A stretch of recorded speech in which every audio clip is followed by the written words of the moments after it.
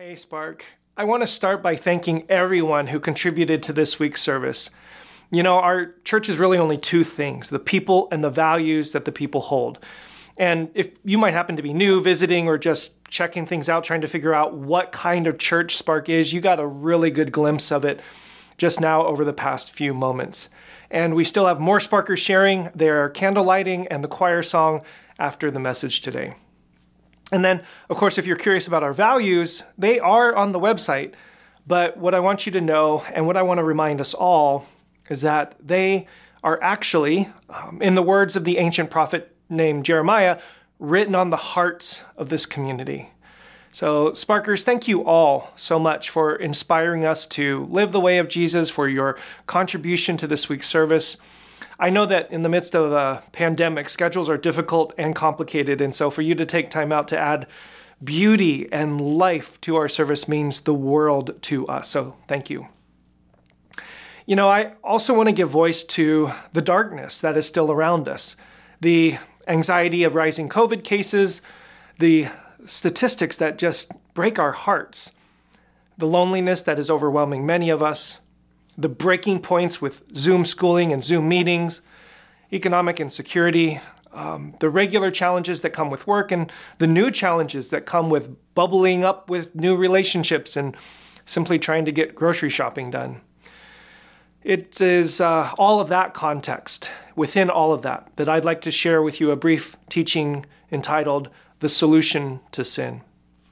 Now, I fully recognize that there is an affective purpose to Christmas. There's this warm feeling, a sense of coziness, and a happiness that comes with friends, family, decorations, shopping, presents, gift-giving, eggnog, lattes, peppermint mochas, Christmas movies, and on and on and on. And we in the church actually have a saying to attempt to counter the commercialization of the holiday, that Jesus is the reason for the season.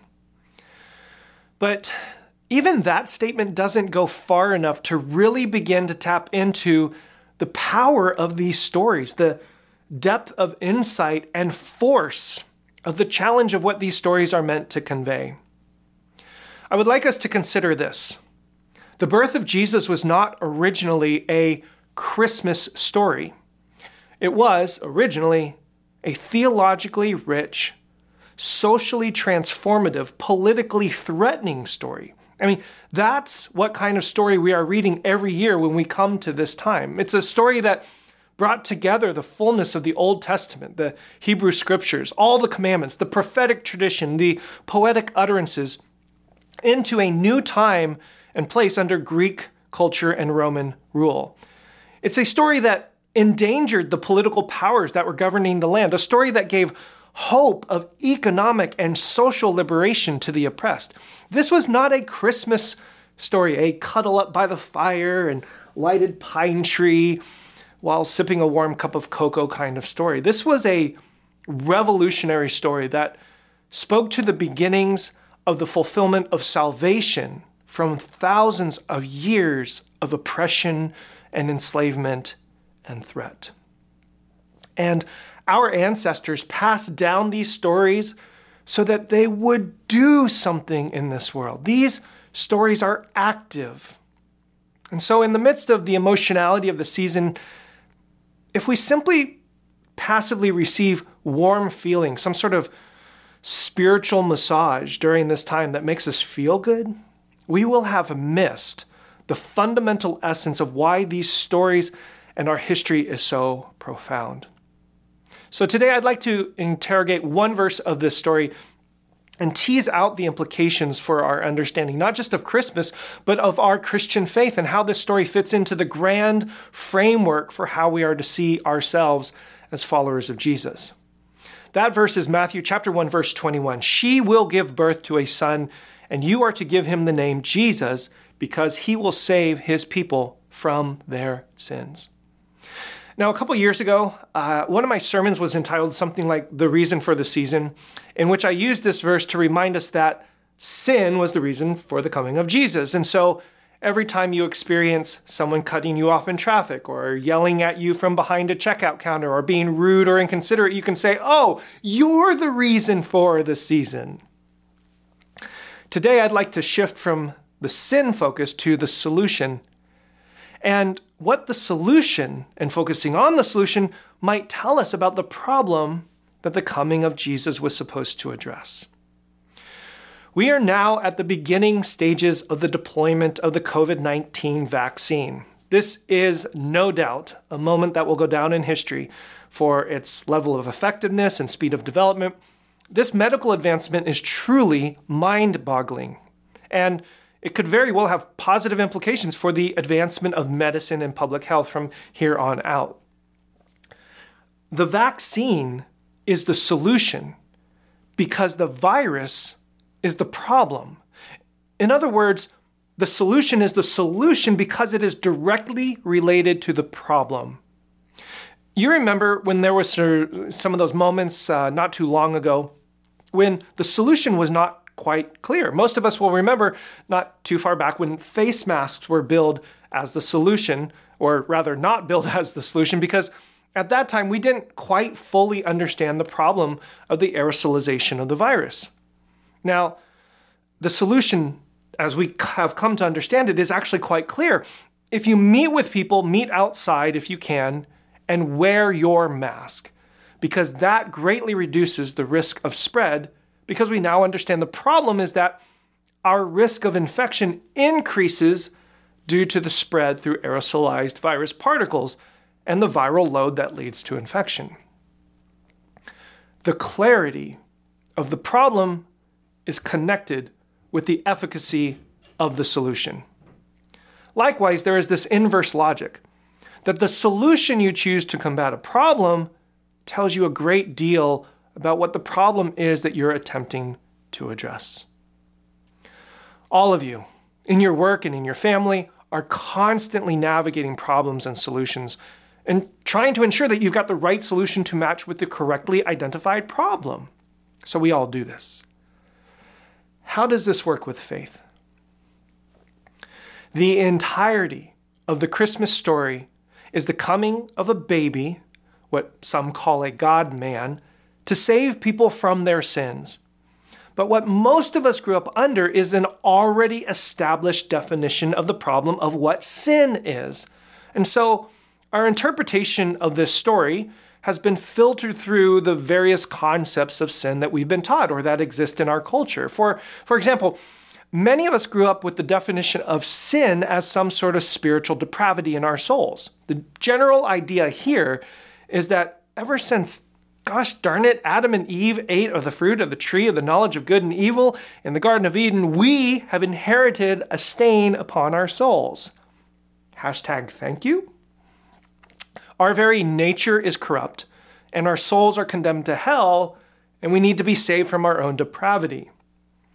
Many years ago, a popular Christian band named Caedmon's Call even had a song ironically called Thankful, which had a line in it that sang, "We're all stillborn and dead in our transgressions.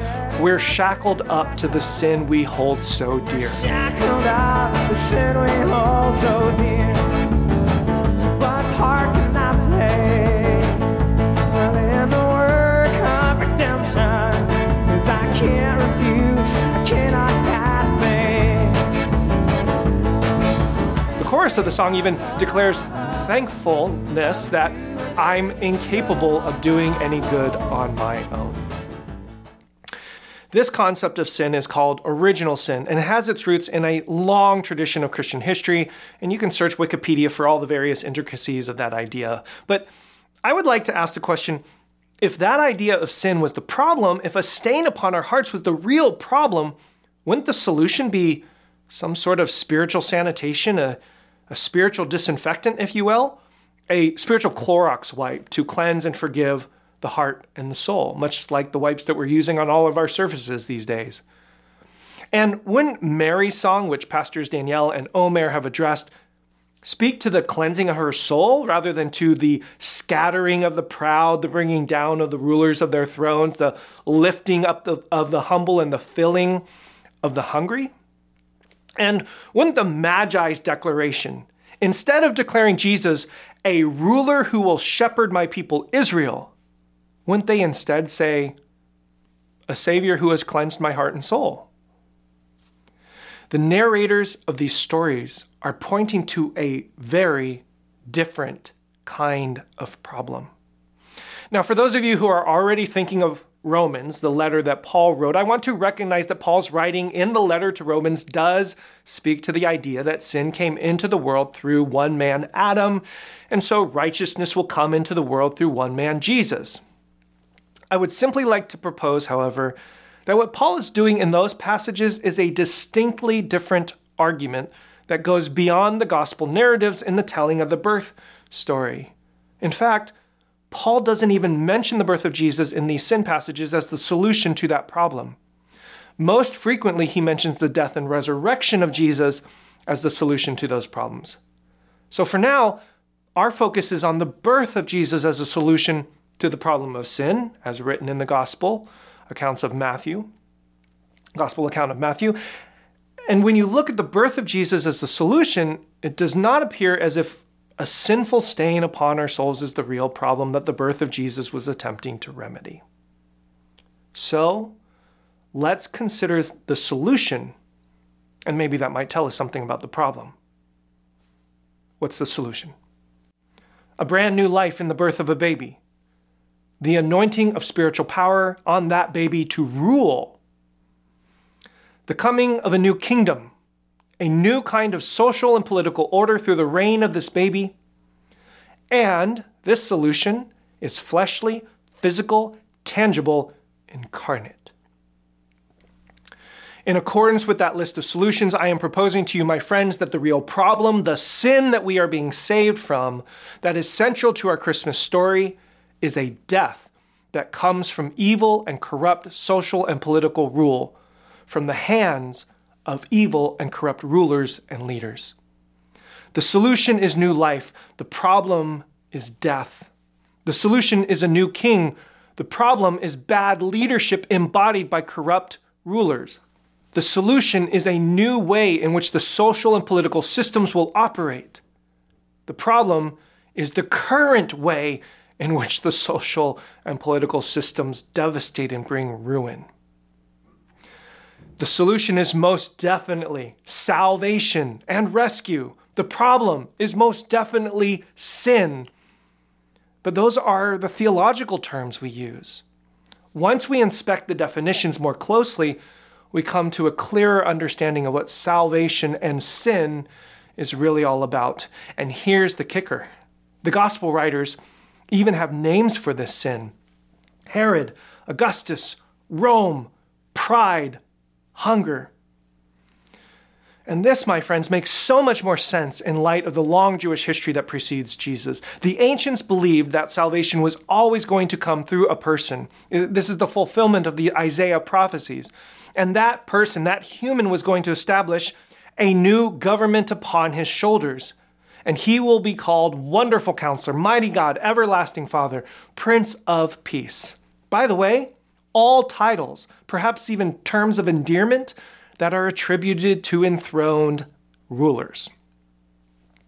To neither Mary, Joseph, nor the Magi was an original sin part of what they understood was happening with the birth of Jesus. Neither Herod nor Augustus understood that as well. In fact, they understood the threat to their throne, which is why Herod slaughters the babies in Bethlehem 2 years old or younger upon hearing the news of the birth of Jesus. If you're an installed official, ruling as a governor for Rome, over a province, you don't slaughter the babies of your peasant subjects if the problem is a stain upon your soul. Herod understood that the birth of Jesus was a pronouncement that you, Herod, are the problem.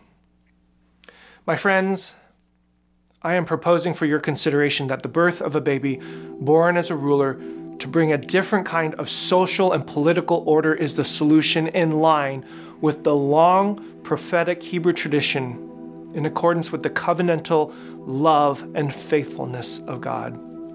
And through this lens, we can surmise that the problem, the sin that we are remedying, is death, corruption, evil leadership, and the social and political order that does not care for the people it governs.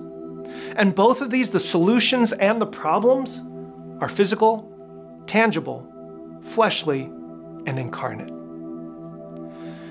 And because they are fleshly and incarnate, the message, the hope is that we, the inheritors of this story, would do something about the death and corruption in our day. Wherever we see corrupt leadership, we would do something. Wherever we would see social or political orders that do not care for the people, we would do something. Wherever we would see death through exclusive isms or heretical theologies, we would do something. This story compels us to enflesh, to incarnate the same solution of life, love, compassion, mercy, and justice here on earth, because we know the problem is death, corruption, apathy, and oppression. Our series has been entitled Hope in the Dark. Pastor Danielle has shared that hope is how you sustain your faith in the absence of any evidence. She spoke about hope being the substance of waiting. I would like to add to this proposal that in addition to these insights, according to our story, hope is also an action. Hope is what you do in the dark. Hope is the behaviors that drive forward a new reality in spite of the darkness. Hope is the activity of the believers in Jesus. Hope is how faith moves. In the midst of holiday seasons, as we celebrate gifts, warm drinks, delightful decorations, and in the midst of a pandemic, we must also recognize that loneliness, despair, economic insecurity, these too are also types of death. In addition to the physical death that has come upon the victims of the virus. Therein lies the problems. And so we recognize the solution again to be physical, tangible, material, and incarnate. The solution is new life found in God's love, radical welcome, reconciliation, rescue, and resurrection expressed in and through community, connection, compassion, generosity, and love. My friends, as we navigate our way through this Christmas season, may we be reminded of the power of these stories to move us to action, to extend compassion and love, to deploy new life, to speak boldly against corruption, greed, pride, and the isms that so plague our minds and our culture, to keep corrupt leaders accountable and ensure that social and political systems submit to the ethics of God's kingdom in accordance with the life, ministry, and teachings of Jesus.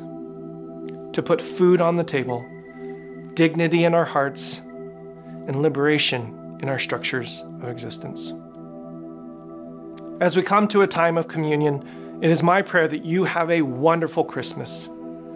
But it is also my prayer that you would be captivated once again by the revolutionary story that has become the Christmas story. For those of you in darkness, that you would feel the warmth of God's love and companionship. For those of you uncertain about the future, that you would know the hope of God's salvation.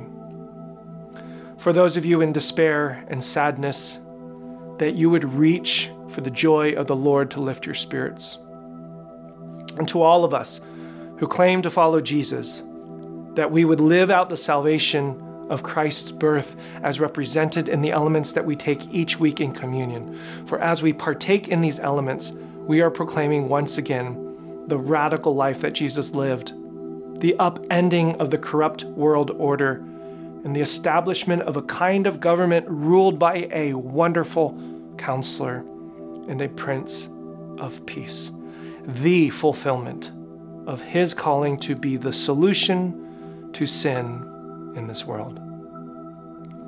After the communion song, I'm excited and so blessed to have Sparkers sharing their candlelight reflections, and we will allow their words to be the fulfillment of the spirit of this season. For in the night in which he was betrayed, our Lord Jesus took the bread, blessed and broke it, giving it to his disciples, saying, "Take, eat, this is my body given for you. Do this in remembrance of me." Likewise, after supper, he took the cup, gave thanks, and gave it to them, saying, "Drink this, all of you. This is my blood of the new covenant, which is shed for you and for many for the forgiveness of sins. Do this as often as you drink it in remembrance of me. All are welcome at this table.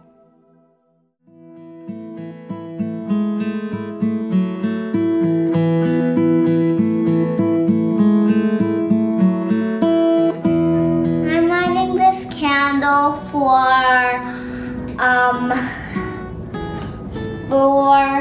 the world in this whole wide world. I'm lighting this candle for no more slavery, racial justice, and peace. I light this candle for God's love, which brings light and hope to the darkest places in our lives and in the world. I light this candle for Spark Church because I want it to live for a long time. I light this candle for everyone who has experienced loss this year, and I thank God that Jesus means Emmanuel, God is with us. And I light this candle in memory of my mother and my cousins and all those who are working as doctors and nurses and medical workers during this time and being the hands and feet for God. I'm lighting this candle for my cousins because I love them and I like playing with them. Okay, bye-bye. I'm lighting this candle in hope that Jesus will bring peace and equality to this world.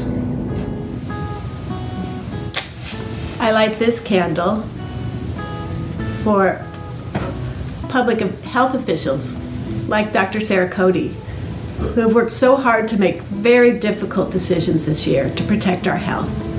People like her across the country have stayed up late at night, pored over the data, and done whatever they could to keep us healthy. Thank you to all of those who've given up so much of their lives to try and keep us safe. I light this candle for Jesus because he makes all things good. I light this candle for the kids who don't have their mommies and daddies. And I light this candle for our friends and family who are going through really tough times, whose parents and loved ones are going through health problems and they can't fully be with them because of COVID and the distance. Hi, Spark. I light this candle for everyone who has felt sad and depressed and anxious, who have been grieving a loss of someone, a loss of a dream, a loss of a job. I light this candle for hope that we can all rise again, stronger and better and more together than we ever have been.